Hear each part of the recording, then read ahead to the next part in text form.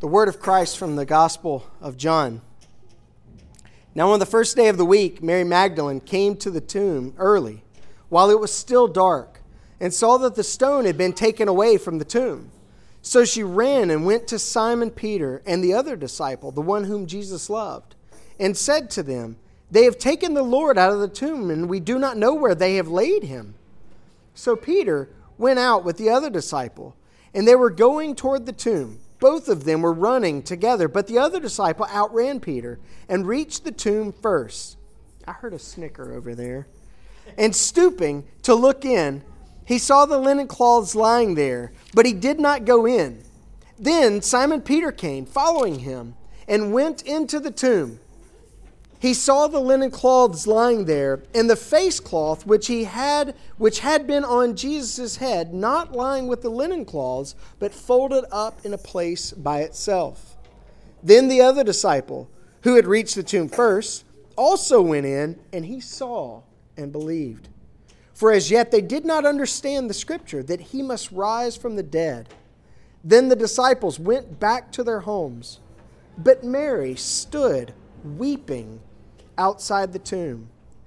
And as she wept, she stooped to look into the tomb, and she saw two angels in white, sitting where the body of Jesus had lain, one at the head and one at the feet.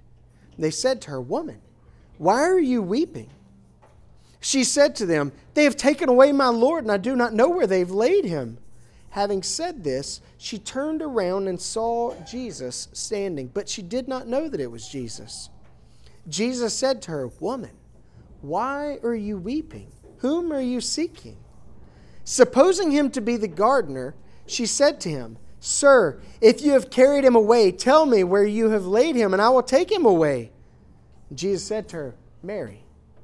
She turned and said to him in Aramaic, "Rabboni," which means teacher.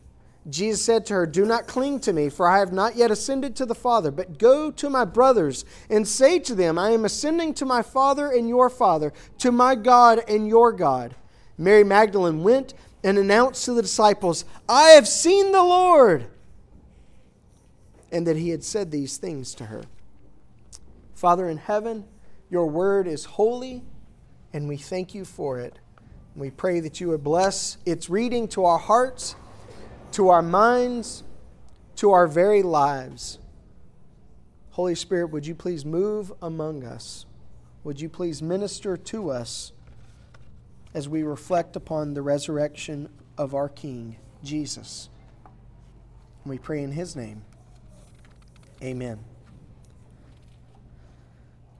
What do we mean by resurrection? Quite simply, we mean all the way through to the other side. The literal raising of a real physical body after it has been really dead. But let's be abundantly clear. Resurrection is not merely about life after death. Instead, it's about life after death. It is about being re-embodied. The spiritual soul being reunited with the physical body after death.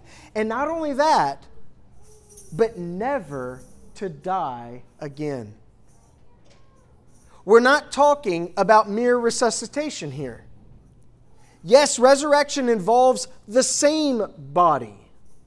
A literal, physical, real human body.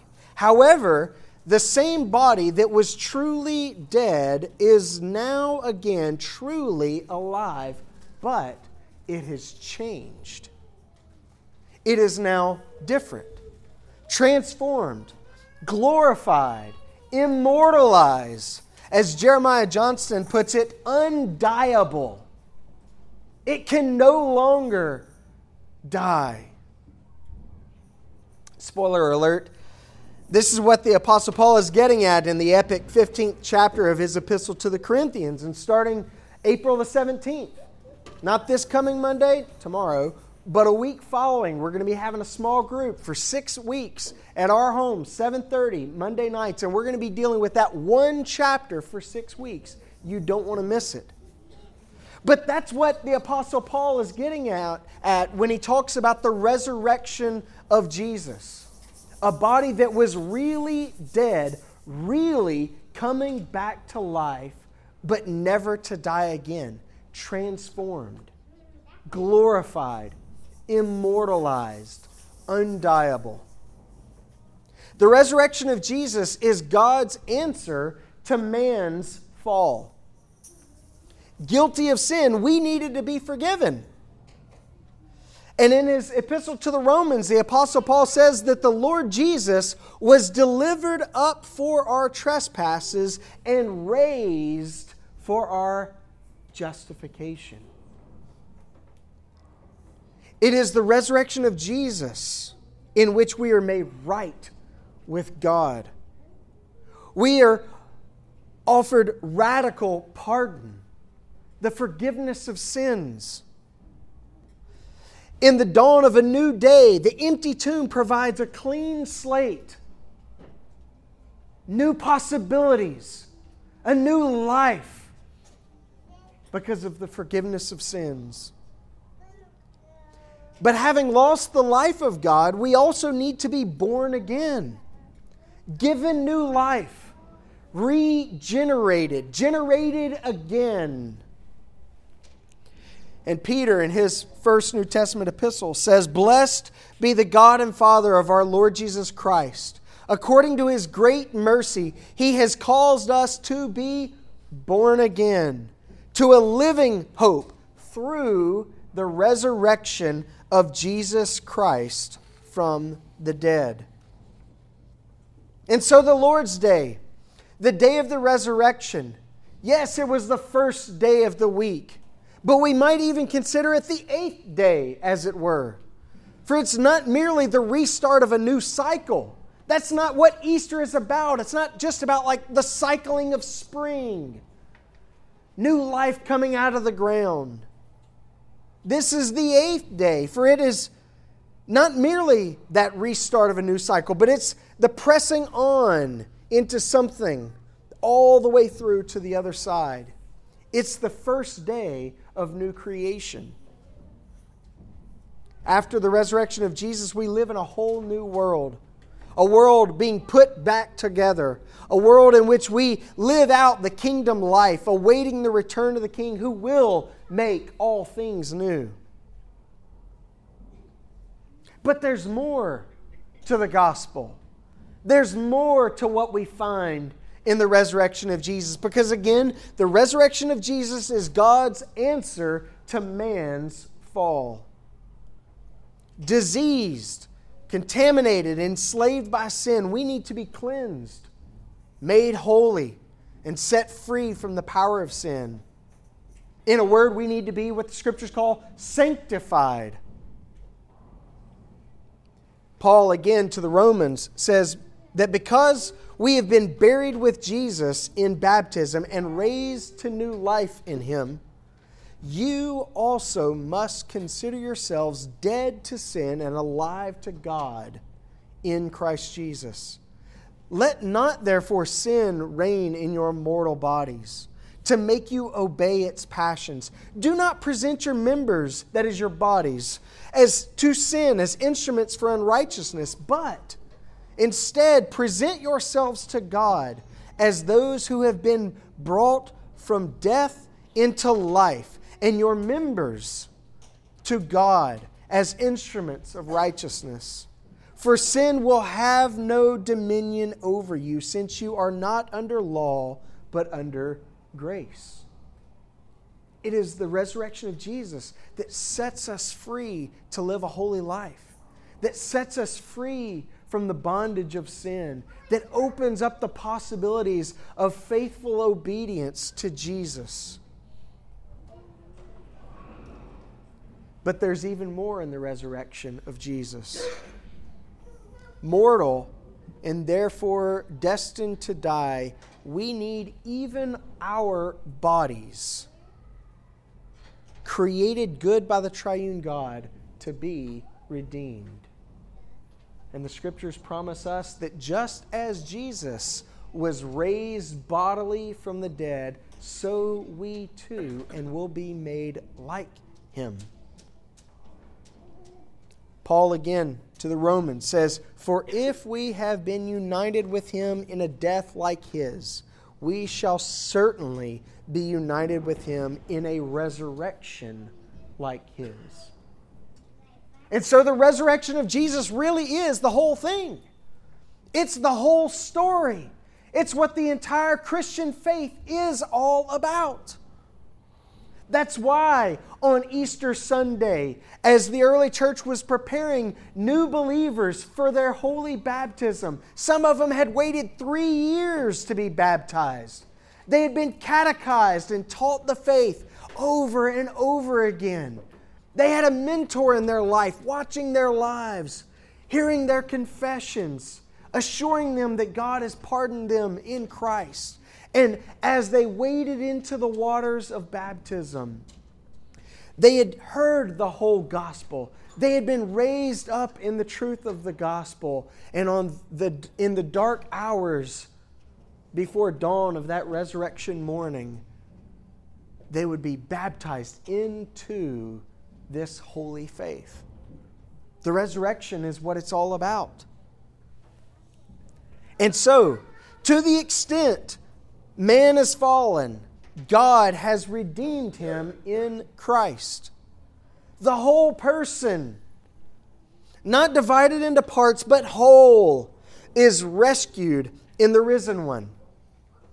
You are not a body and a soul, but a single unity of body and soul.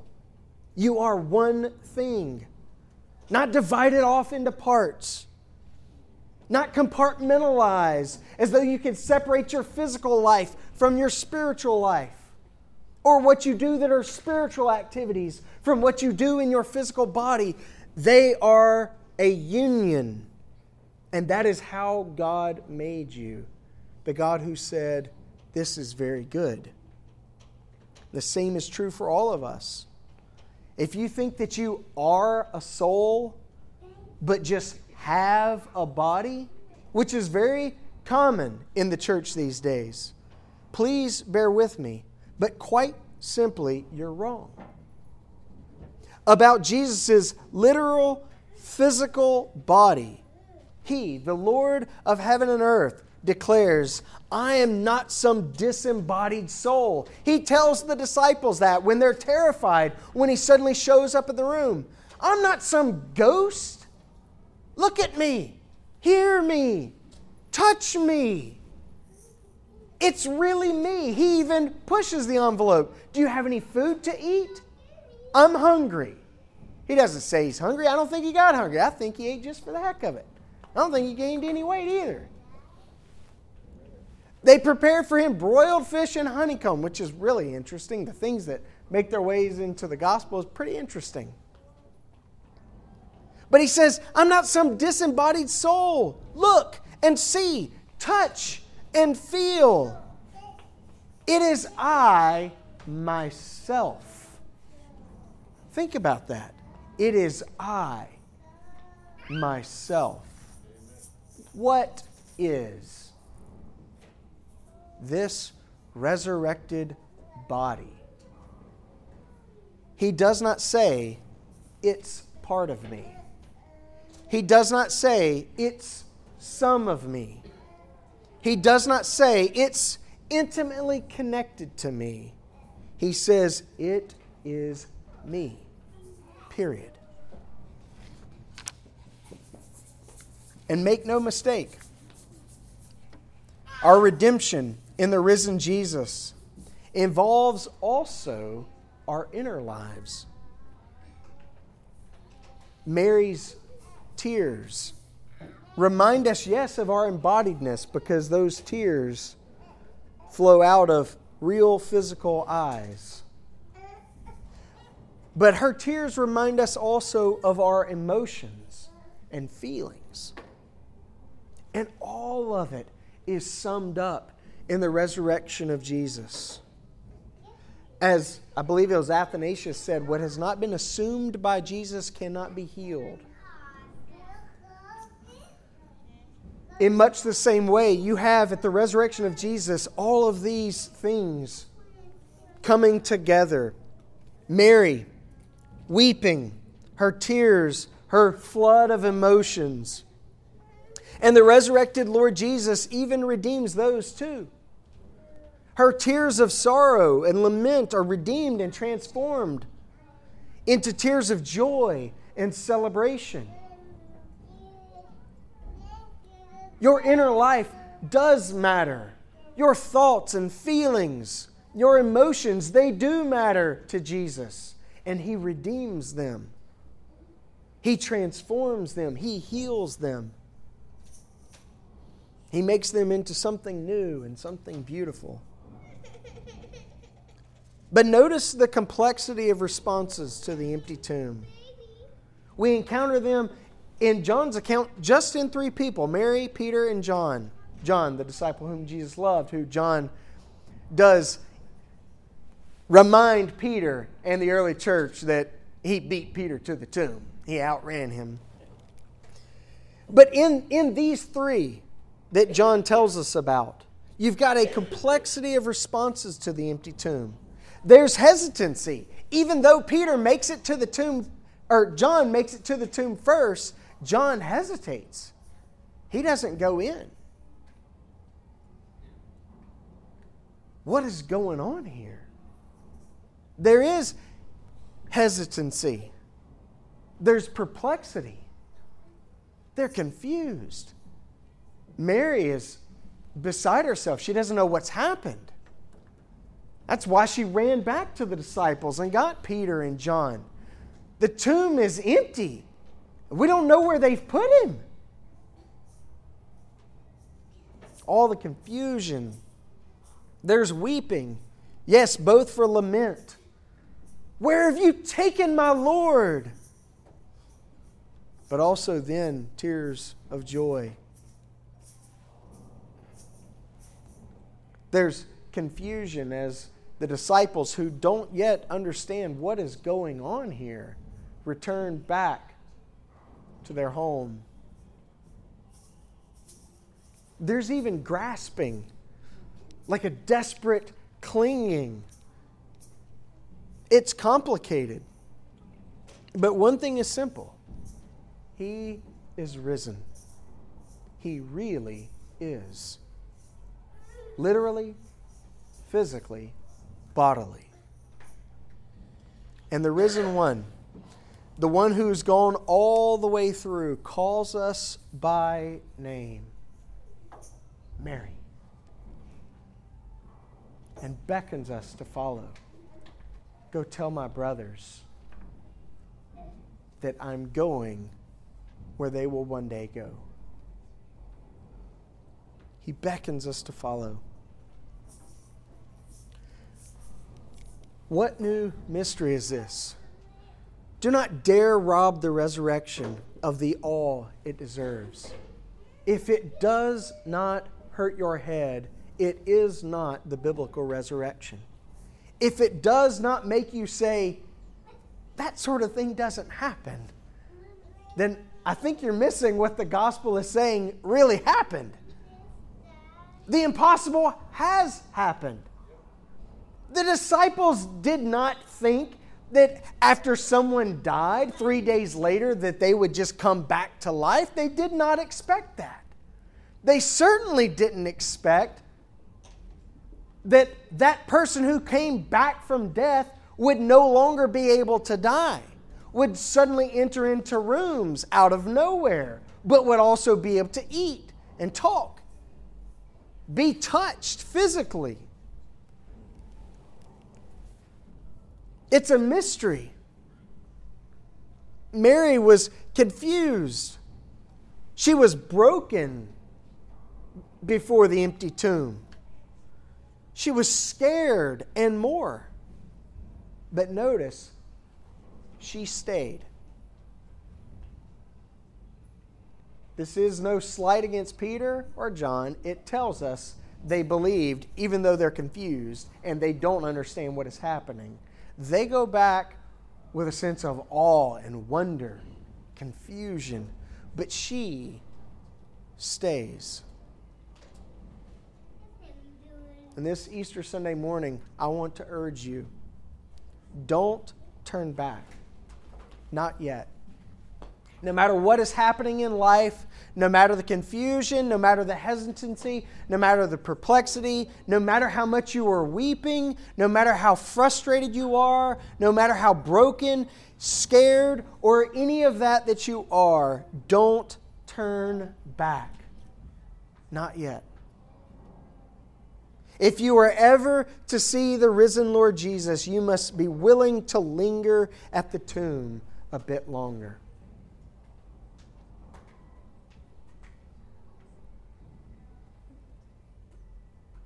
Supposing him to be the gardener, she wasn't wrong. This is the incarnate, crucified, and risen Creator, walking in the garden of a new Eden during the cool of the day of new creation. But he urges her, do not cling to me. While it is finished, there's more work to be done. I've not yet ascended to the Father. He must ascend to the Father and present crucified and resurrected, embodied and redeemed humanity to the Father in the true temple of heaven, so that the fire of the Spirit will fall into the temple of the human heart. More is coming. The presence of the risen Jesus is coming to the human heart. Resurrection isn't the denial of death, it's the defeat of death. Our Lord has led us out of the wilderness. He's gone all the way through. And so we await not an escape, but an arrival. The King is coming. And we're living in the dawn of the new day even now. For the mystery of all the ages is realized. Christ has died. Christ is risen. Christ will come again. Father, we thank you for the great mystery of our faith. We thank you for raising up your Son Jesus, glorifying his crucified body. We thank you through his death and resurrection for making a way for us into your very throne room, into the temple of heaven. And we thank you for making room for yourself in the temple of our hearts. We pray that you would help us as we continue this day of celebration to do so in the reality, even the mystery, the confusion, the wonder, the awesomeness, the unbelievability of his resurrection. We pray in his holy name. Amen.